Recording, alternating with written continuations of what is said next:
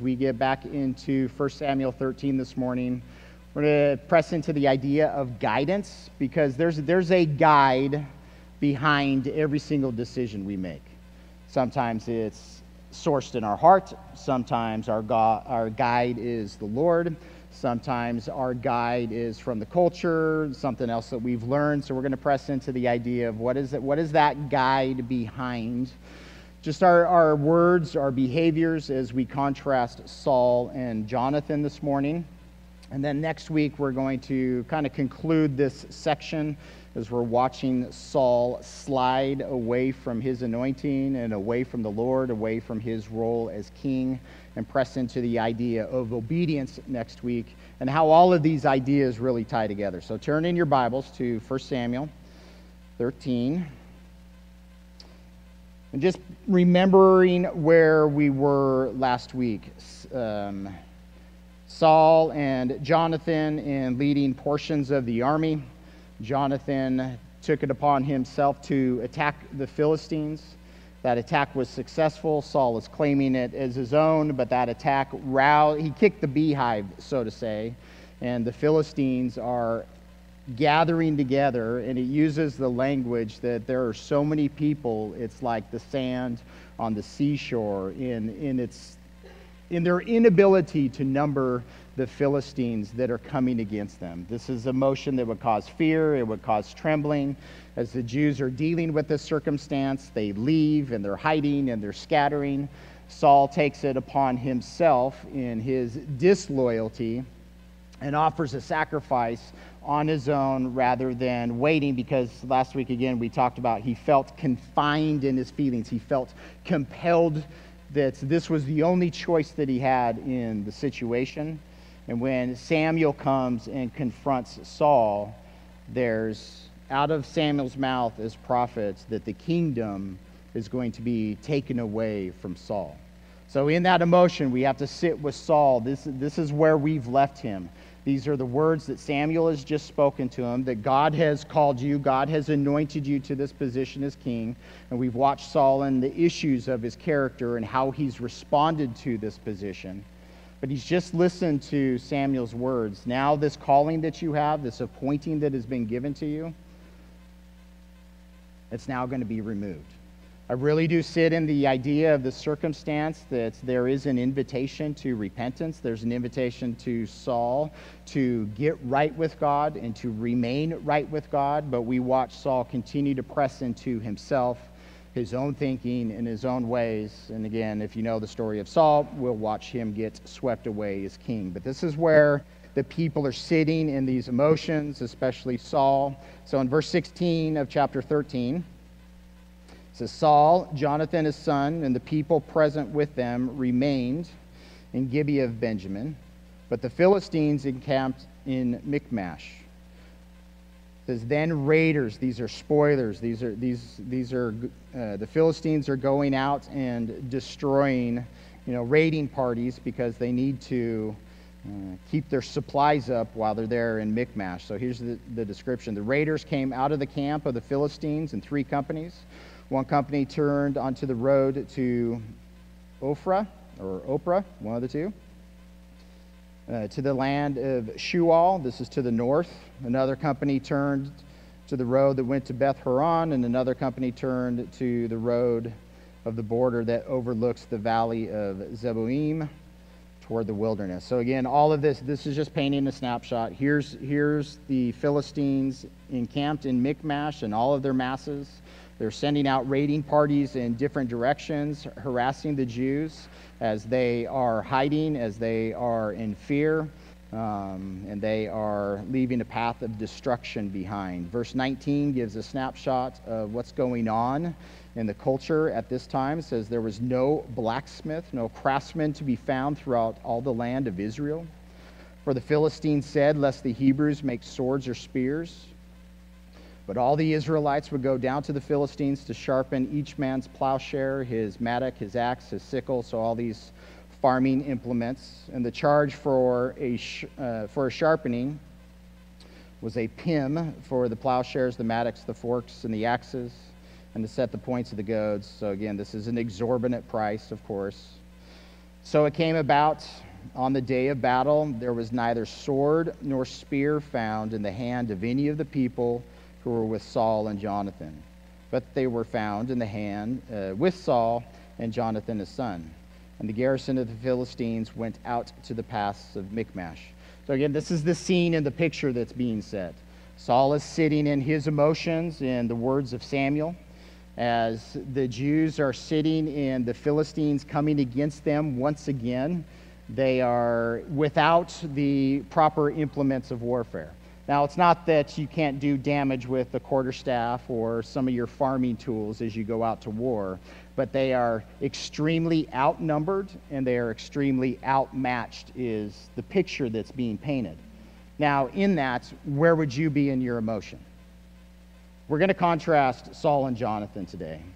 Saul is on one side of the spectrum. He's an insecure man, and we watch that insecurity come out in all different ways in his life. But he's a man of inaction. He's a man of fear. He's a man that makes decisions based upon how he feels in his flesh, in the moment. We're going to watch him sitting in place today, and then we're going to contrast him with Jonathan. Jonathan's a man of action. And in his action, it's clear that he's submitted to the Lord.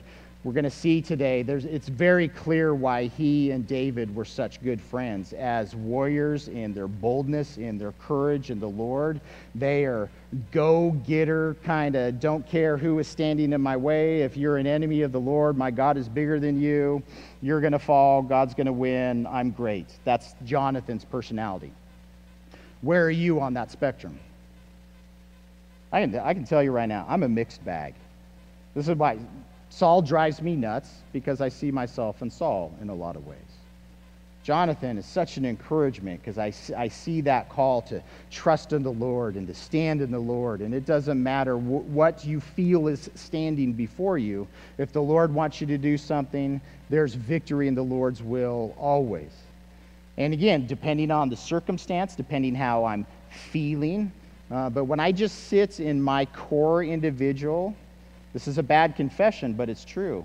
Like, I gravitate towards Saul.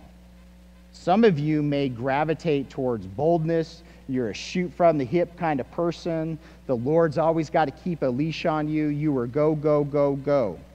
I'm go, go, go, go in a lot of ways. I have a lot of energy, and I want to submit all of that to the Lord, but there's a lot of aspects of my personality, just in how I am wired by nature, that is much more reserved, and that can lead to inactivity in my life, waiting on the Lord to do something rather than moving forward with the Lord and allowing him to guide and direct.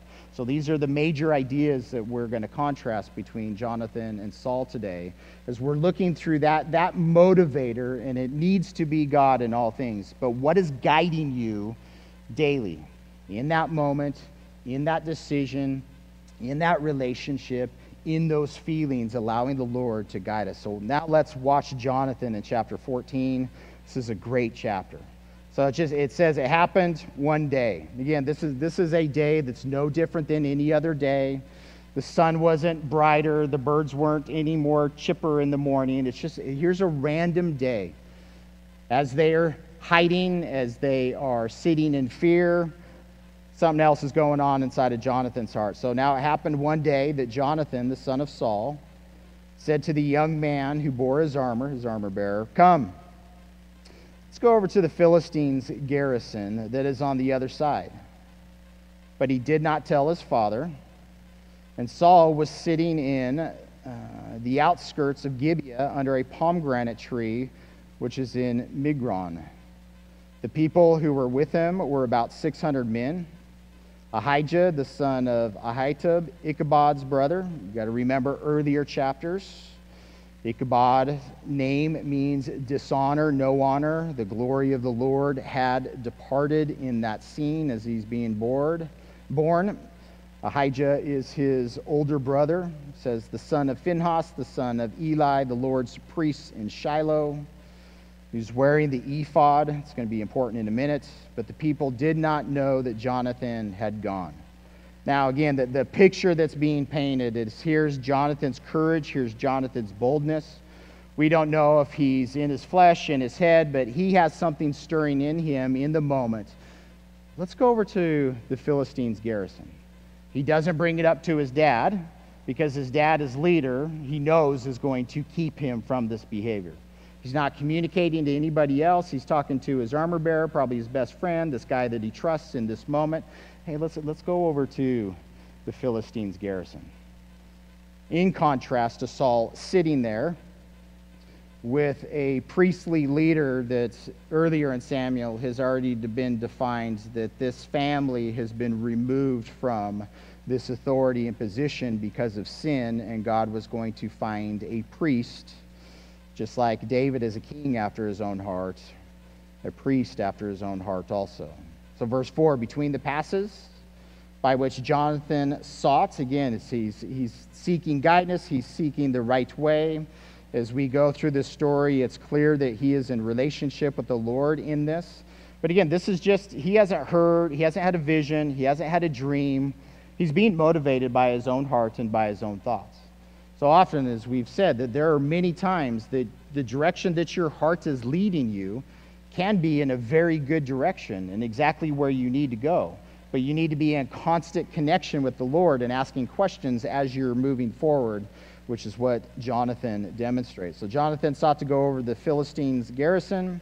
There was a sharp rock on one side and a sharp rock on the other side. The name of one was Bozez, means shining. The name of the other, Sarah, I think that says, means thorn. The front of one faced northward opposite Michmash, and the other southward opposite Gibeah. Again, you can go to this location today, but what's being painted is, it's pretty steep terrain.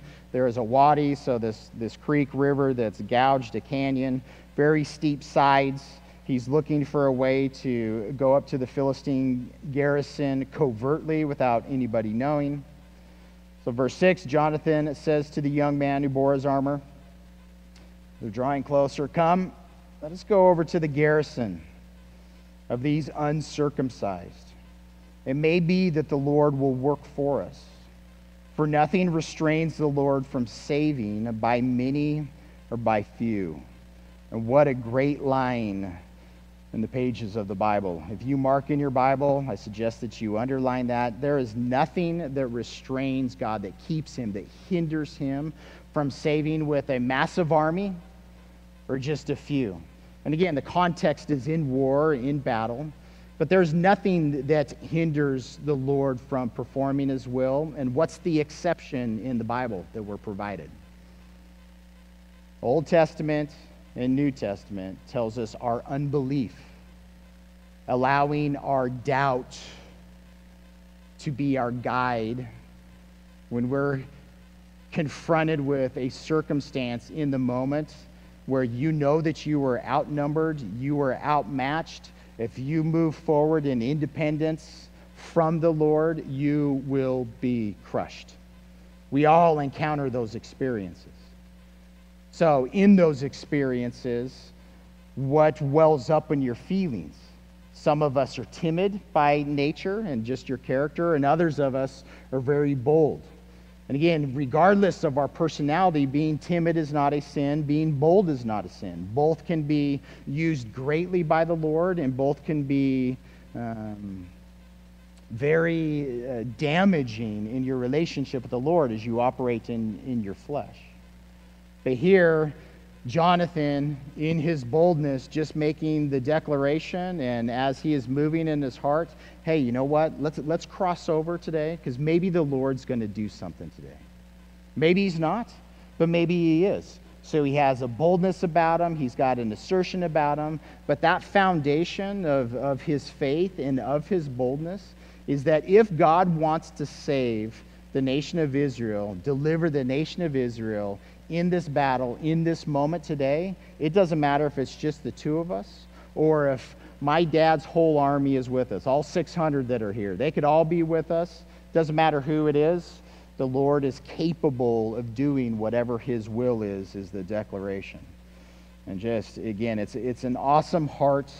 It's an awesome line to remind yourself of, not to move forward in arrogance, but just to remember that as you're in relationship with him and you're going through the circumstances of life, nothing can stand in your way. Greater is he that is in you, that is in the world. If God is for you, no one can stand against you. You stand in him and in his strength, his might, his love, his grace. It's all focused on him as we move in this life. So his armor bearer says to him, do all that's in your heart. Go then. Here I am with you according to your heart. Again, this is a confirmation just by encouragement of another, because his armor bearer could have looked at him and said, this really isn't a good idea. We should get back to camp. And maybe Jonathan would have followed him back to camp and using that as a confirmation if he wasn't going to go this alone. But here, his armor bearer seems to be in confirmation. You know what, Jonathan? Whatever's in your heart, I'm with you. I'm for you. Our God is with us. Let's see what God has to do on this day. Jonathan said, very well, let us cross over to these men, and we will show ourselves to them. And now there's a test here. If they say to us, wait, we'll come to you, then we will stand still in our place and not go up to them. But if they say thus, come up to us, then we will go up, for the Lord has delivered them into our hands, and this will be a sign to us. For those of you who know, in Joshua and Gideon, the Lord had given Gideon a very specific command and declaration already. But Gideon, in his doubt in the moment, whether he was doubting himself, is this really you, Lord? He lays out the fleece, Lord. Hey, this is what I want you to do to provide a sign that what's your word that was just spoken, that's really your word. And God does it. And in Gideon, in his timidity, he asked the Lord again. How many of you like multiple confirmations from God? I like to be about, all my lists checked. I like God's signature at the bottom of the page and all of his promises, that he has confirmed it multiple times before I move forward. That's where I get into my timid side, which can be good and it can be dangerous. So for Jonathan here, he is not doubting God, and he's not doubting what God has said, because God hasn't said anything as far as we know in the text. But what he is doing is he's just testing his own heart. This is what's in my mind and my heart to do today. And I don't know if God is behind this and for this, or if he's not. So as we go and cross over, if those Philistines up on the heights, if they say, hey, you guys, you wait, we're going to come down to you, you know what? It's God's not for us. He's not going to give us a deliverance. But if they tell us to come up to them, then we know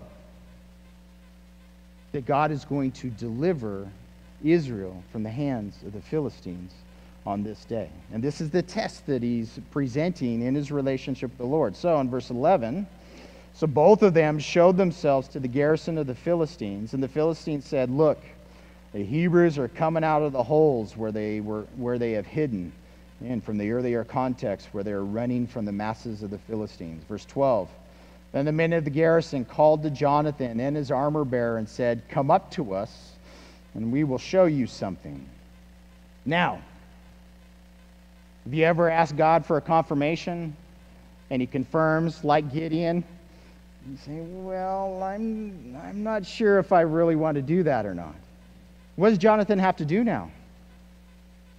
Time to fight. How many of you would still be trembling, fearful? Oh God, what have I gotten myself into? Oh God, what have you gotten me into? I should have kept my mouth shut. Should have stayed in my bed. But on this day, and again, this is just the confidence and the boldness, not of arrogance, but in Jonathan, in his relationship with the Lord and just how he's wired. You watch him, that moment of confirmation, he's ready to go, and not only is he ready to go, he goes, he obeys. So they're finishing off verse 12. Jonathan said to his armor bearer, come up after me, for the Lord has delivered them into the hand of Israel. Notice, it's not his hand, it's into the hand of Israel. Verse 13, Jonathan climbed up on his hands and knees. That's how steep this is. So again, this is a lot of effort to get up there. His armor bearer after him. It says, and they fell before Jonathan, and as he came after him, his armor bearer killed them. The slaughter which Jonathan and his armor bearer made was about 20 men within about half an acre of land. Why the specifics? Not a clue. Throw on this are the footprint of our buildings, roughly a third of an acre. So spill out into the parking lot a little bit. You can kind of visualize the size. You can see Jonathan climbing up on his hands and knees this steep embankment to get up to the Philistines.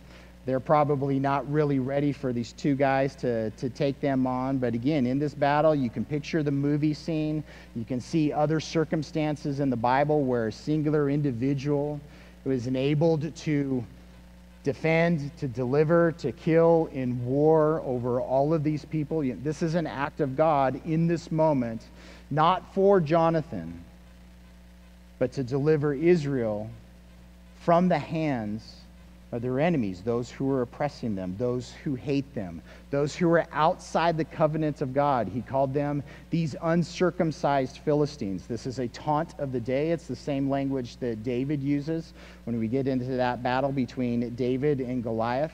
Here are these individuals. They're outside of the covenant of God. They're uncircumcised. They are standing in rebellion and opposition to the God who created the heavens and the earth.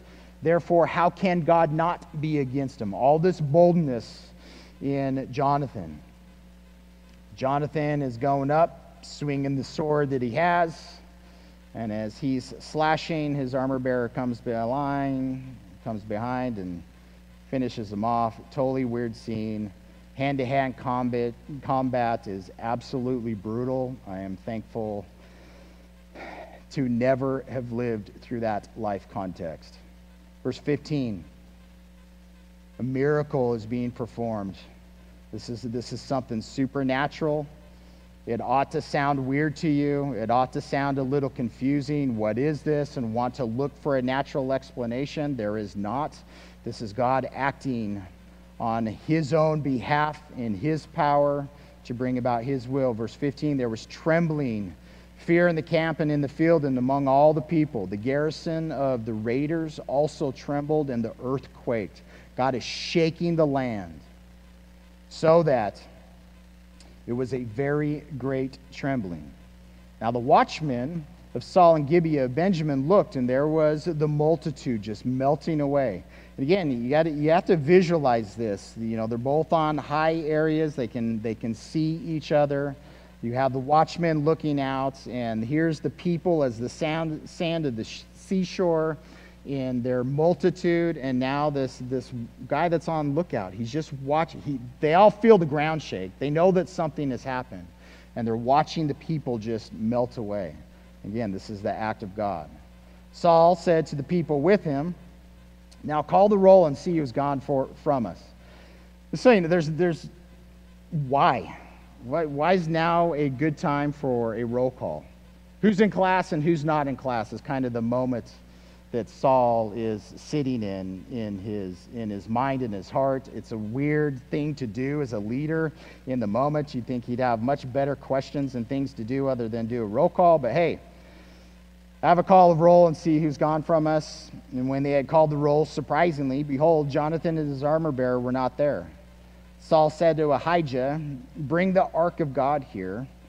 For at that time the ark of God was with the children of Israel. Now, there's some text differences in the manuscripts and history. If it's really the ark, well, it's probably the ephod in reference to the ephod that Ahijah was wearing earlier in this description in the chapter. And the reason why is the Urim and the Thummim are inside of this ephod. Now, if you know anything about the book of Exodus, as the children of Israel are coming out of Egypt, there's described the outfit of the high priest. And in this outfit, it has a breastplate. On the breastplate are 12 different stones, precious stones, that each represents one of the tribes of Israel. On each shoulder, there's a different stone. Again, 6 names on one stone on the shoulder, 6 names on the other stone. That as this priest is ministering before the Lord, the nation of Israel, the tribes of Israel are always over his chest as a chest plate, a chest piece. He is always bearing on his shoulder the tribes of Israel in his priestly duties as an intermediary and intercessor between the Almighty God and the children of Israel. In this ephod were these, what is understood to be just two stones. We're unsure. The Urim and the Thummim they mean lights and perfections. Perfections has the idea of completeness and being innocent. But what it comes down to, our understanding is that they were used to ask God yes and no kind of questions. Should I go out to battle today? Yes or no? And based upon whether this is a rolling of the dice or if it was a white stone and a black stone kind of thing, we're unsure. But they were used to divine what God's will was in the moment. So again, if the text is the Ark of the Covenant, it's kind of weird because the Ark is in Kiriath Jearim. After the Philistines had taken it, it came back. It's not in the tabernacle it was before. Ahijah probably doesn't really have authority over the Ark. So the text evidence makes sense that it's talking about the ephod. So what Saul is saying, bring the Urim and the Thummim to me right now so that we can use God as a guide of what we're supposed to do in this moment. Feel this? Now watch Saul. Now it happened while Saul talked to the priest. He's having this conversation, and then there's all this noise that's going on in the camp of the Philistines, which was in the camp of the Philistines. It continued to increase. So again, all the noise, he's having a conversation. He's going to talk to the Lord in prayer with the Lord's priest in this moment. You imagine this? You want prayer in this moment of what you're supposed to decide to do? Saul gets distracted by the noise that's going on, and look what he says. Withdraw your hand. You know what? We don't need God's counsel. We don't need God's guidance. I've got this figured out in regards to what we're supposed to do right now. So Saul says, then Saul and all the people who were with him assembled, and they went to battle. Indeed, every man's sword was against his neighbor, and there was very great confusion. Again, this is all supernatural act of God, where we are contrasting Jonathan and Saul. Jonathan is clearly being guided by the Lord and trusting the Lord in the decisions that he's making. We watch Saul stutter in all of this, but ultimately he always comes back to what he feels in the moment. Take your hand away from the Urim and the Thummim. Take your hand away from seeking the Lord and his guidance. Let's just go to battle. And here's all this confusion. Verse 21, moreover, the Hebrews who were with the Philistines before that time, who went up with them into the camp from the surrounding country, they also joined the Israelites who were with Saul and Jonathan, which is a weird cultural snapshot that some of the Jews had joined the Philistines. They're being oppressed by the Philistines. Whatever reason, they find themselves there serving them and even going to battle against the rest of the nation. Lots of confusion, lots of issues in the culture at this time, no doubt. Verse 22, likewise all the men of Israel who had hidden in the mountains of Ephraim, when they heard that the Philistines fled, they also followed hard after them in battle. So the Lord saved Israel that day, and the battle shifted to Bethaven. Now in this context, the Lord saving Israel this day, again, this revolves around our relationship with God. In the order that he has created, he has chosen to involve us in his work. When he creates Adam and Eve, God creates and plants a garden. He places Adam and Eve in this garden. And as they're there in the garden, he's telling them to go out, to subdue, to tend the garden. Here's what I've created. I am placing the authority that I have into your hands, and we're going to work together in my creation. He's constantly inviting us into relationship. We watch that relationship get broken, and that repetitious issue of human beings doing what we want to do in independence of God. But as he works in us, as we pursue him, he's always still continually working through people. Had Jonathan not woke up on this particular day with the thought in his heart, I'm going to go and check out what the Philistines are doing today. Maybe today is a day of salvation in the Lord's mind. And I'm going to go and knock on this door. And God can send me home if he wants to, or God can send me forward if he wants to. But whatever the Lord's will is today, I want to be a part of it, is Jonathan's heart. And again, in the salvation that God brought for the nation of Israel on this day, who was responsible for it in relationship with God, Saul or Jonathan? Jonathan.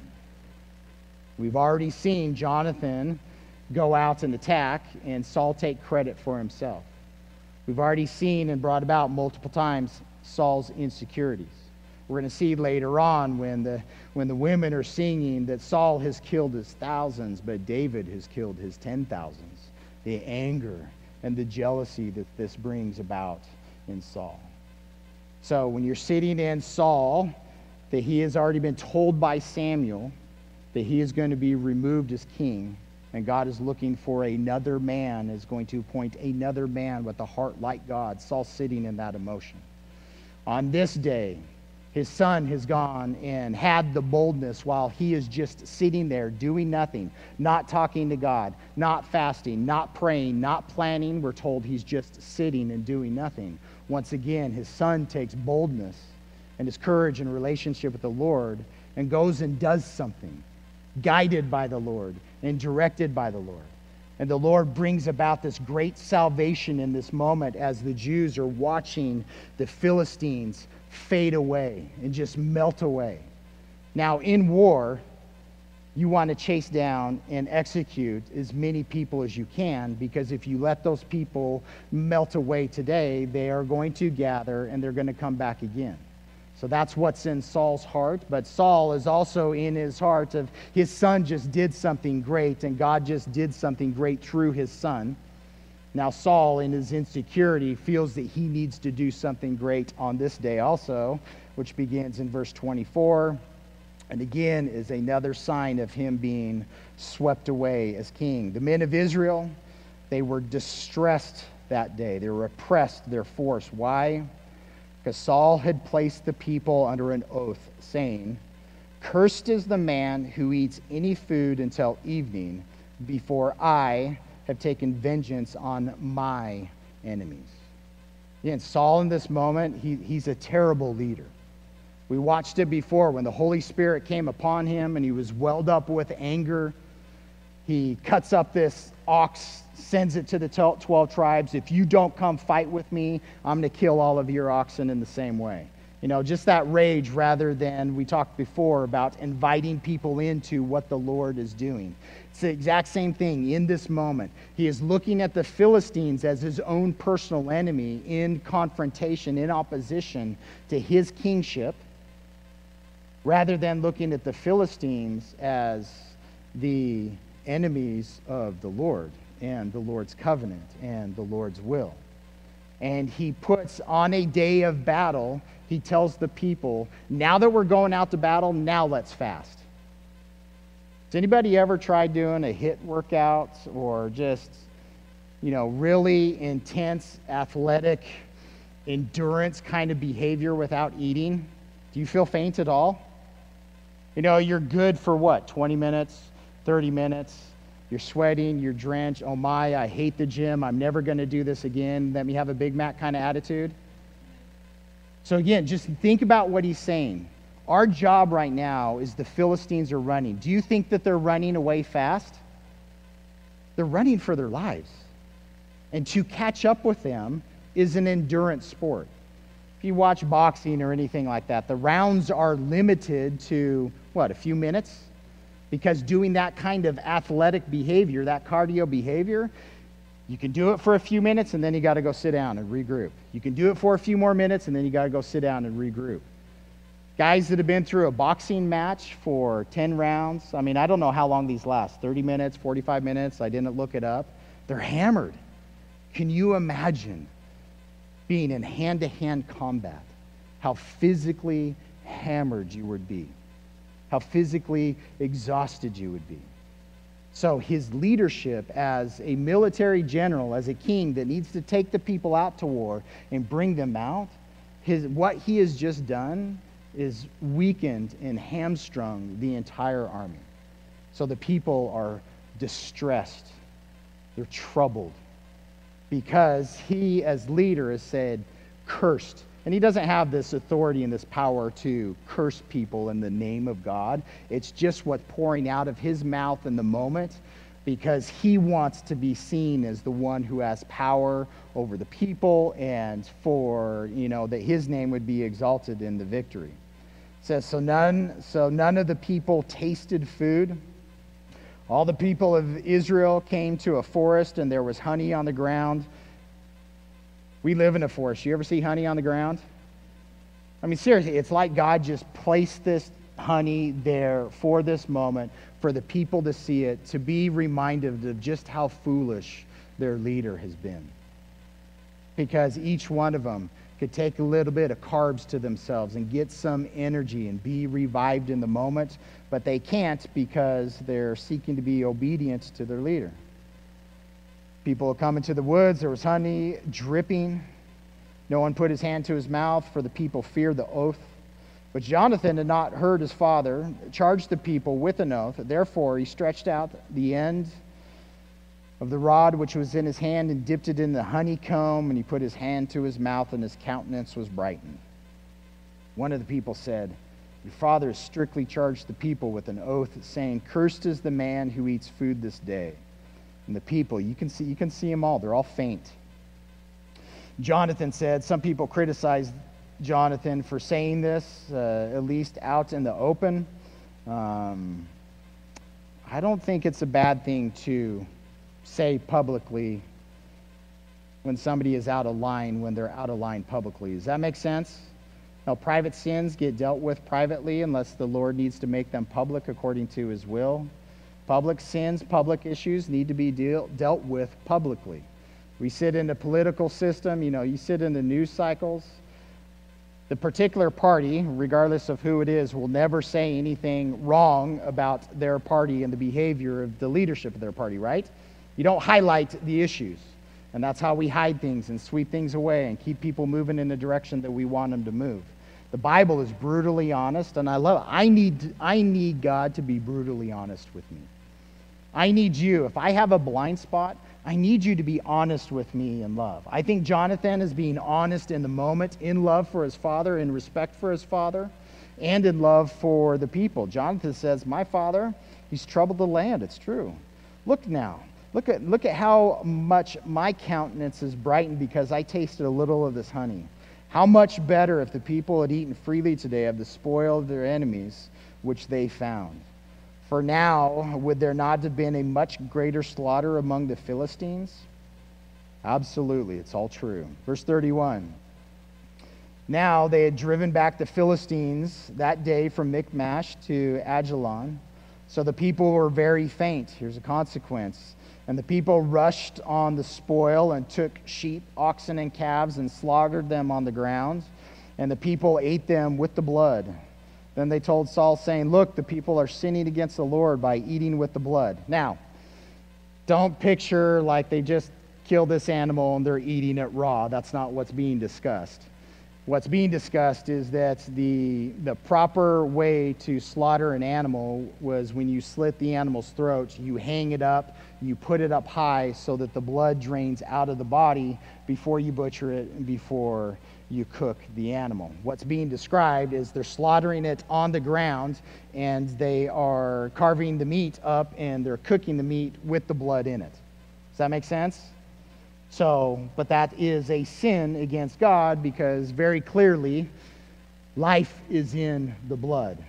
God himself is the source of life. The imagery associated with Jesus dying on the cross and pouring out his blood. There is covenant in the blood. There is power in the blood. There's very specific imagery associated with blood. So God says, do not eat it as an Old Testament command and a New Testament command not to eat blood. But here they are doing that. But it's ultimately a consequence of Saul's command. But Saul is saying, you've all dealt treacherously, treasonously. You're all in sin. So roll a large stone to me this day. Which the large stone is, again, to have a stone that's elevated so that the blood can drain out of the animals. Then Saul said, disperse yourselves among the people and say to them, bring me here every man's ox and sheep, and every man's sheep, slaughter them here and eat, and do not sin against the Lord by eating with blood. So every one of the people brought his ox with him that night and slaughtered it there. Then Saul built an altar to the Lord. This was the first altar that he built to the Lord. Now Saul said, "Let us go down after the Philistines by night and plunder them until morning light, and let us not leave a man of them." Again, his leadership is he's just insane. Hey, during the day, let's everybody fast and get weak and faint, and now they're having this barbecue, and the barbecue's all in sin, and hey, now that you've all eaten, it's nighttime, let's keep going until morning light. Great use of human resources as a general. Not even close. And they said to him, "Oh, whatever, do whatever seems good to you." And the priest said, "Hey, let's have a conversation with God. Let us draw near to God here." So Saul asked counsel of God, "Shall I go down after the Philistines? Will you deliver them into the hand of Israel?" But God, did not answer him that day. And Saul said, "Come over here, all you chiefs of the people, and know and see what this sin was today." So again, Saul is, I'm perfect, I'm good, I haven't done anything wrong. God is not talking to me because you all did something. "For as the Lord lives, who saves Israel, though it be my son, Jonathan my son, he will surely die." So Saul, again, in his leadership, God's not talking to me because there's sin in the camp. And even if Jonathan, my son, is the one who has sinned, we're going to kill my son today. Again, very harsh, very rash, very illogical. All of this is pouring out of his own heart. He's not sitting in the guidance of God. But not a man among all the people answered him. Then he said to all Israel, "You be on one side, and my son Jonathan and I will be on the other side." And the people said to Saul, "Do what seems good to you." Therefore Saul said to the Lord God of Israel, "Give a perfect lot." So Saul and Jonathan were taken, and the people escaped. And Saul said, "Cast lots between my son Jonathan and me." So Jonathan was taken. Then Saul said to Jonathan, "Tell me, what have you done?" Sat in this question last week. Samuel comes to Saul and asks this question, "What have you done?" Again, I told you last week, I can see the tenderness and the directness of Samuel's question to Saul to bring out confession. But in Saul, again, my imagination for these words coming out of Saul's mouth, he's rash. I think he's harsh. I think he's strict. I think that this is in anger. "What have you done, Jonathan, you idiot?" I mean, this is just how I see Saul in the moment. And I may be, well, not maybe. I'm adding words to the Bible. But again, I'm trying to picture Saul's attitude as he's asking this question. And Jonathan tells him and says, "No excuses. I only tasted a little honey with the end of the rod which was in my hand. So now I must die." And I don't know if this is "I must die" in that he's resigned to his father's declaration and his position and authority as king, or this is "so now I got to die," as in a question mark. Again, in Jonathan's integrity and his loyalty to God and to his dad, I do see it with an exclamation point that's in my Bible, that it's, "I will obey the judgments of the king." Verse 44, Saul answered, "God do so and more also, for you shall surely die, Jonathan." No compassion for his own son. No responsibility for his rash oath, his multiple rash oaths. But the people said to Saul, "Shall Jonathan die, who has accomplished this great deliverance in Israel?" I don't think so. Certainly not. "As the Lord lives, not one hair of his head shall fall to the ground, for he has worked with God this day." So the people rescued Jonathan, and he did not die. Then Saul returned from pursuing the Philistines, and the Philistines went to their own place. This is the idea in this. They rescued Jonathan. They redeemed him. They paid some kind of sacrifice. They had some kind of sacrifice to redeem him from the judgment of death in this moment. And again, this is an image of what Jesus Christ has done on the cross for all humanity in redeeming us.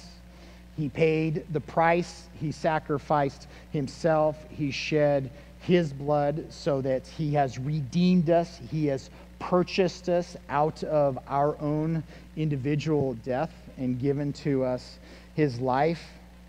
But look at the circumstance of the people. They're standing up against the authority of the king, as they ought to in this moment, because he's wrong and he's rash. And they know he's being guided by his flesh and his own emotions. And the words that could have come out of his mouth and the consequences of those things, everybody knows that Saul is wrong. Have you ever been in the position when everybody knows that you're wrong? How do you feel in the moment? Are you ready to apologize, or are you ready to defend? In the Lord, we're ready to apologize, get reconciled. In the flesh, more often than not, we're ready to defend, ready to make excuses. But Saul can't stand against. Saul's afraid of people. We watch people drive his behavior and his decisions often, guiding him in what he's going to do in the moment, not what he ought to do. But here, the people stand up again in boldness and in confidence, and they say, the command that the king has given, it's not right. We've watched on this particular day the Almighty God work through the boldness of your Son. The salvation, the deliverance that occurred today against the enemies of God was the result of one man choosing on this day to follow the Lord, according to the Lord's will in that moment. Didn't matter if it was few, didn't matter if it was many. Here's what the Lord wanted to do today. And again, he's always just looking for that singular individual. And again, he has his armor bearer with him. We're not just going about life all by ourselves. I am so thankful that we gathered together to worship our God together. There's a sweetness of worshiping God in my private time all by myself. But there's something special about when we gather together, to have corporate worship, to sing songs together, to press into all of our different personalities, some that are very bold and out there on the surface and ready to follow the Lord, whatever the Lord says, and with the very timid and the insecure and unsure and the doubting, and watching those personalities temper each other. Having the bold person help out the timid individual. Have boldness in the Lord. Having the one that's timid and a little bit more cautious.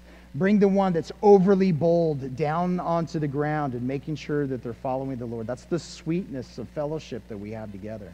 There's a sweetness in the body of Israel at this time as they stand in the gap for and against a bad command.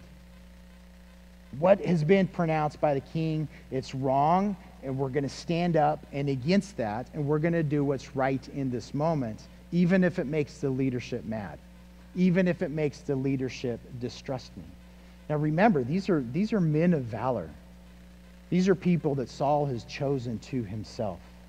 These are people that are following Saul as king because this is the king that they've asked for, and they're submitted to the Lord in this moment.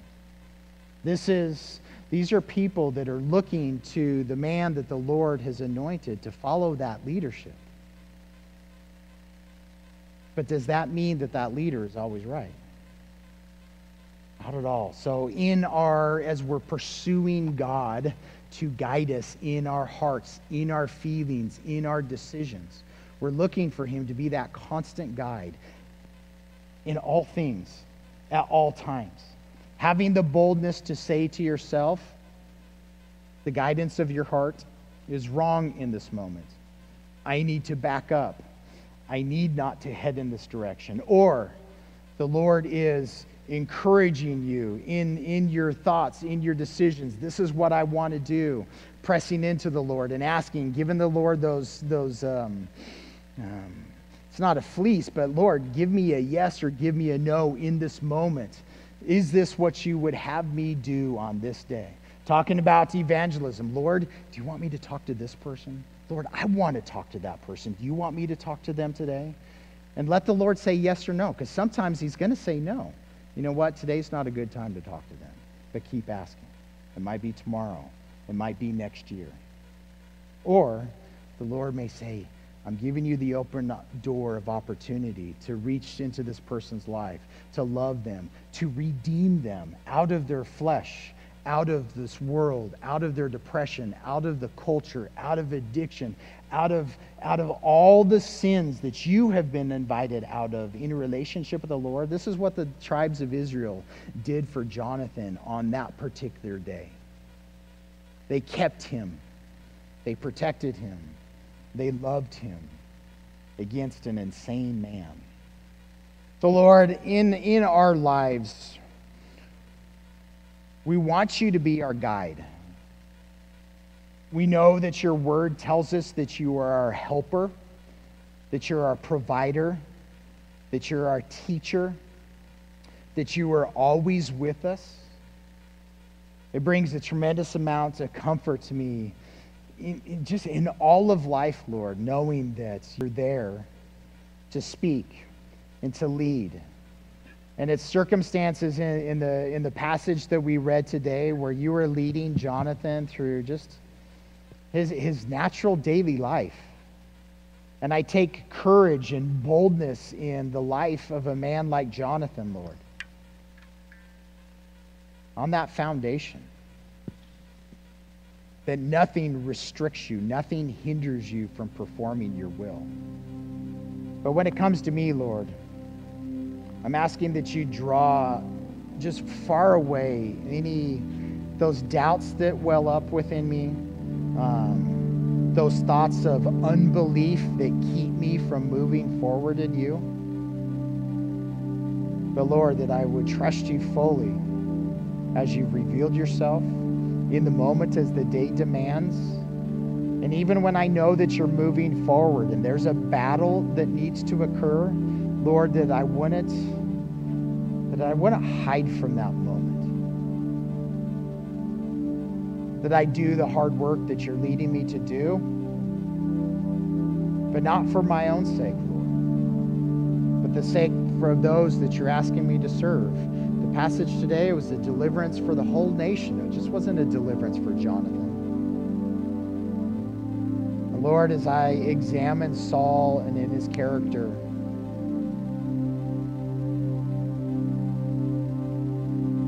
I get convicted with how often I think about myself and how often I'm letting what is it about me guide the decisions. So I'm asking, Lord, that you continue to free me from those emotions of feeling confined and just wrapped up in my own head and heart. So, Lord, that I can truly be free, so that I can truly have your joy, so that I can truly do your work for your glory. And Lord, as you allow me to serve others, that it would be for their benefit and not for their hardship. I thank you for the account this morning, Lord. I have so much to learn from both Jonathan and Saul in my relationship with you. So, Lord, here's my mind, here's my heart. Here we are, Lord. Speak to us and lead us. It's in Jesus' name we pray.